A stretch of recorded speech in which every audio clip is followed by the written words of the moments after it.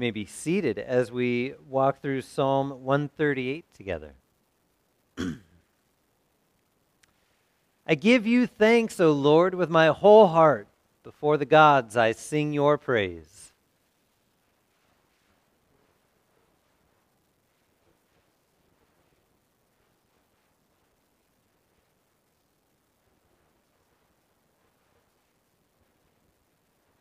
On the day I called, you answered me. My strength of soul you increased.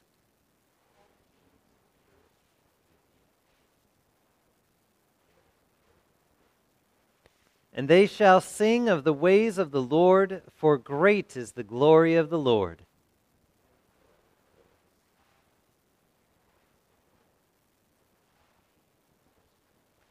Though I walk in the midst of trouble, you preserve my life. You stretch out your hand against the wrath of my enemies, and your right hand delivers me.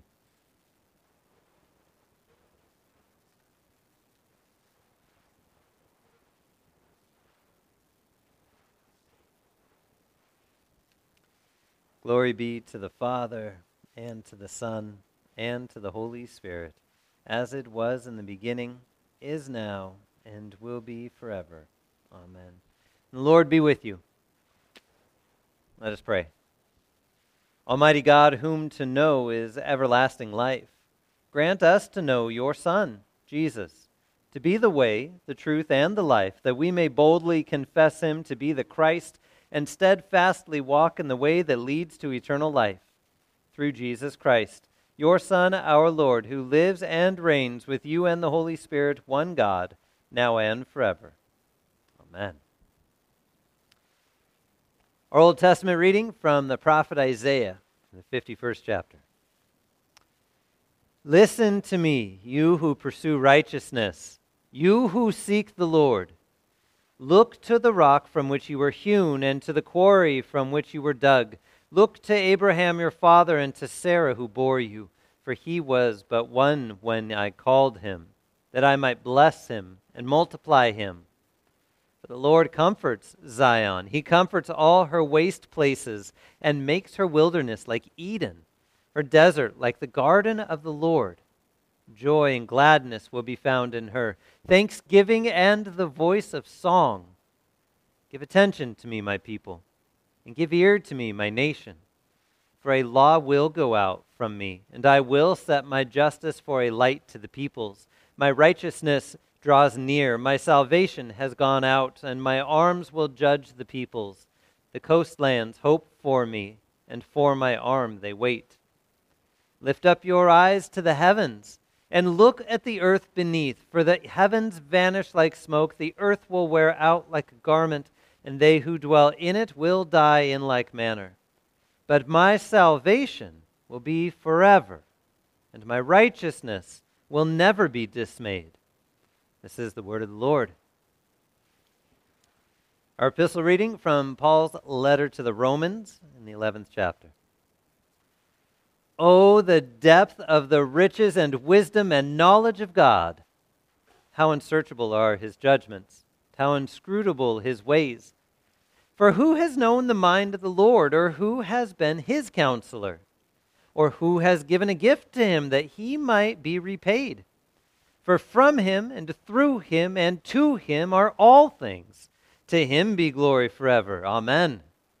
I appeal to you, therefore, brothers, by the mercies of God, to present your bodies as a living sacrifice, holy and acceptable to God, which is your spiritual worship.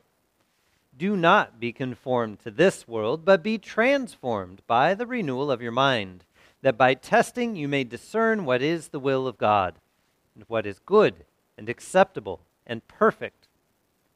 For by the grace given to me, I say to every one among you not to think of himself more highly than he ought to think, but to think with sober judgment, each according to the measure of faith that God has assigned.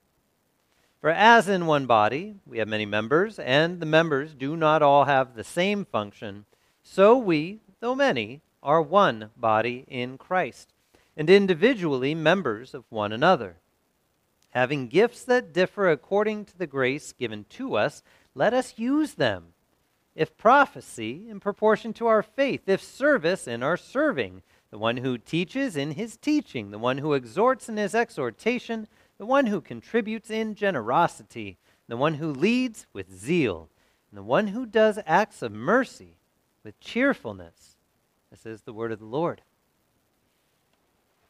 I invite you to rise in honor of the gospel from Matthew's gospel in the 16th chapter.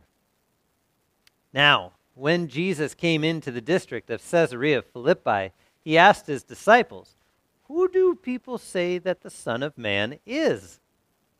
And they said, "Some say John the Baptist, others say Elijah, and others Jeremiah or one of the prophets." He said to them, "But who do you say that I am?" Simon Peter replied, "You are the Christ, the Son of the living God." Jesus answered him, "Blessed are you, Simon Bar-Jonah, for flesh and blood has not revealed this to you, but my Father who is in heaven. And I tell you, you are Peter, and on this rock I will build my church, and the gates of hell shall not prevail against it. I will give you the keys of the kingdom of heaven, and whatever you bind on earth shall be bound in heaven, and whatever you loose on earth shall be loosed in heaven." And then he strictly charged the disciples to tell no one that he was the Christ. This is the gospel of our Lord. You may be seated. Once again, we give you thanks that you have gathered us together into your presence around your word to receive your gifts. As you gather the body of Christ together to live life together, we pray that you also move by your Spirit. As you bring us into life together, you also give us opportunity to sit at your feet. Remove distractions from our hearts and minds and lead us in the promises of Christ. In his name we pray. Amen. All right, as you know, geography plays an important part in what's going on in the Scriptures. Last week, we saw Jesus over in Tyre and Sidon, over on the coastlands that we're supposed to see no mercy in the Old Testament. Yet Christ is God's mercy, and he was present there with the woman who needed help. And present for the disciples to see what God's mercy looks like. Today in the Scriptures, we find him in a different spot, yet a place that is just as odd for the disciples to be at. See, they're in Caesarea Philippi, which is way north in the lands of Israel. It's also an odd spot because it wasn't always called Caesarea Philippi. Okay? And it's in this area in the north that was kind of thought about as this kind of dark triangle. Okay? So you've got this city, which will explore a couple of the other names for it in just a second. You have the city of Dan, and then you have another city called Omrit. In all these places, there was worship of other gods that went on throughout the Scriptures, throughout the Old Testament, throughout all kinds of stuff. And in the particular part that they're at, Caesarea Philippi, it used to be known by a different name. It was known by Banias. Fun name, right? So Banias was kind of an aberration of a name, but it was dedicated for several centuries to the Greek god Pan. So Pan was the god that oversaw the shepherds and the flocks and a lot of improper stuff. And so this was the place that was this kind of dark area. And the particular place where they worshipped Pan was this cave. And in this cave, there was a spring, and the springs of water would flow from this cave. In fact, those waters actually fed the Jordan River also. But from this place, it got to be kind of known as the gates of Hades, because the thought was when Pan would come out in the spring and work through the fertility in the fields and watch over the flocks and the shepherds and all those folks throughout all the springtime, in the wintertime, he would exit and go rest during the wintertime in Hades. So, dark cave, crazy spot, weird worship going on. Somewhere down the line, Philip, the tetrarch, one of the leaders under Herod, came in, and this was his territory. And so, in honor of himself, pretty much, or maybe it was Herod that renamed it, they rename it Philippi. But then to give honor to Caesar, they rename it Caesarea Philippi. There was also Caesarea Maritima and these other Caesareas, but to make sure that there was clear distinction on where you were walking on the roads, you had to have another name appended to it so you went to the right town, right? So they head on over there, and that's where it is, Caesarea Philippi. A big temple is built there, which is really one of the palaces of Philip, and then all these other worship things going on. That's where we find Jesus and his disciples. This place with a dark history in the middle of this dark cave area in a dark culture. Have you ever walked in caves? I mean, there's all kinds of cool caves, right? There's sea caves that you can walk into that have been etched out by water. There's wind caves that you can walk into, which are really interesting as they just kind of meander and move with smooth, lines here and there. Michelle and I got to walk through sand caves in Utah, which was really strange because the sand under your feet was softer than any beach sand I had ever walked on. It was a really strange feeling knowing that I was landlocked and walking on a ground that was like every other ground I had walked on next to the ocean, right? But it was this wonderful experience to walk through, and caves are this weird, mysterious place because, in the first view, you can see pretty much what's there, but as it gets darker and deeper, it's kind of hard to tell what's back there. And then the depths of that darkness, you start to want light. There's another cave I walked into one time that was 300 feet underground. That was dark. The kind of darkness, and you've heard the story before, I know you have, but some of you are newer, but it's the kind of darkness when you walk in and you close your eyes, it seems brighter, for whatever reason.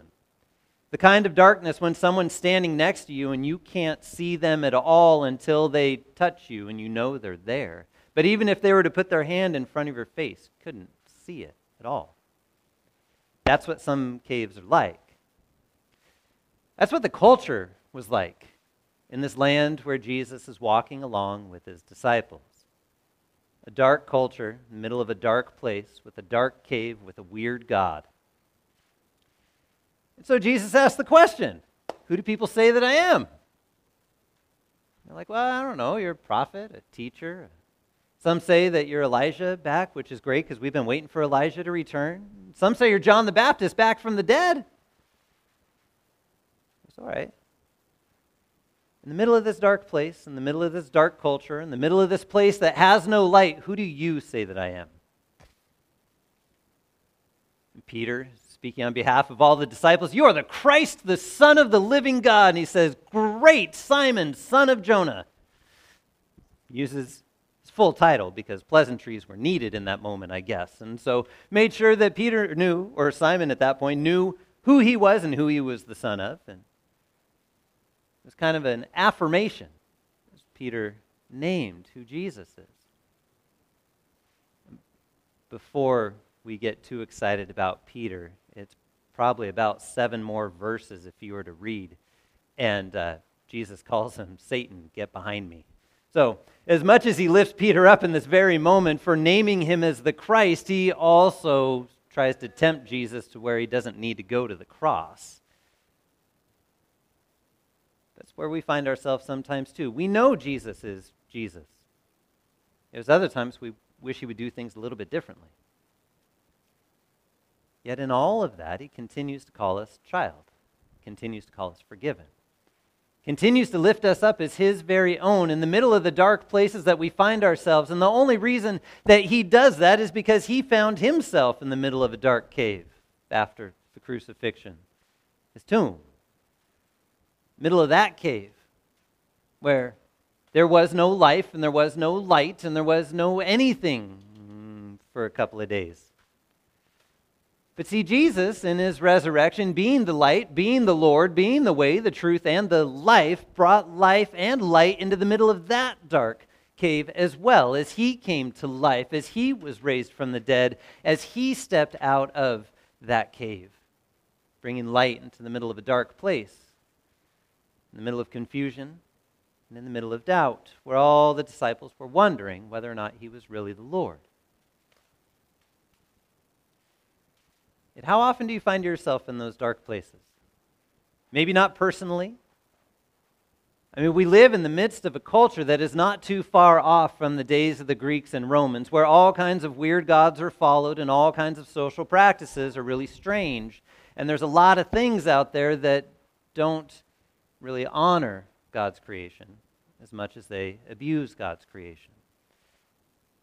And so God carries us around into places where people want to hear about some sort of Lord, some sort of person who has control over everything, who isn't sleeping through the winter and maybe come about next spring like Pan would, but who is present continually, and who is present with words of grace and life and light in the middle of dark places, who is one who brings light into the middle of dark caves and cultures.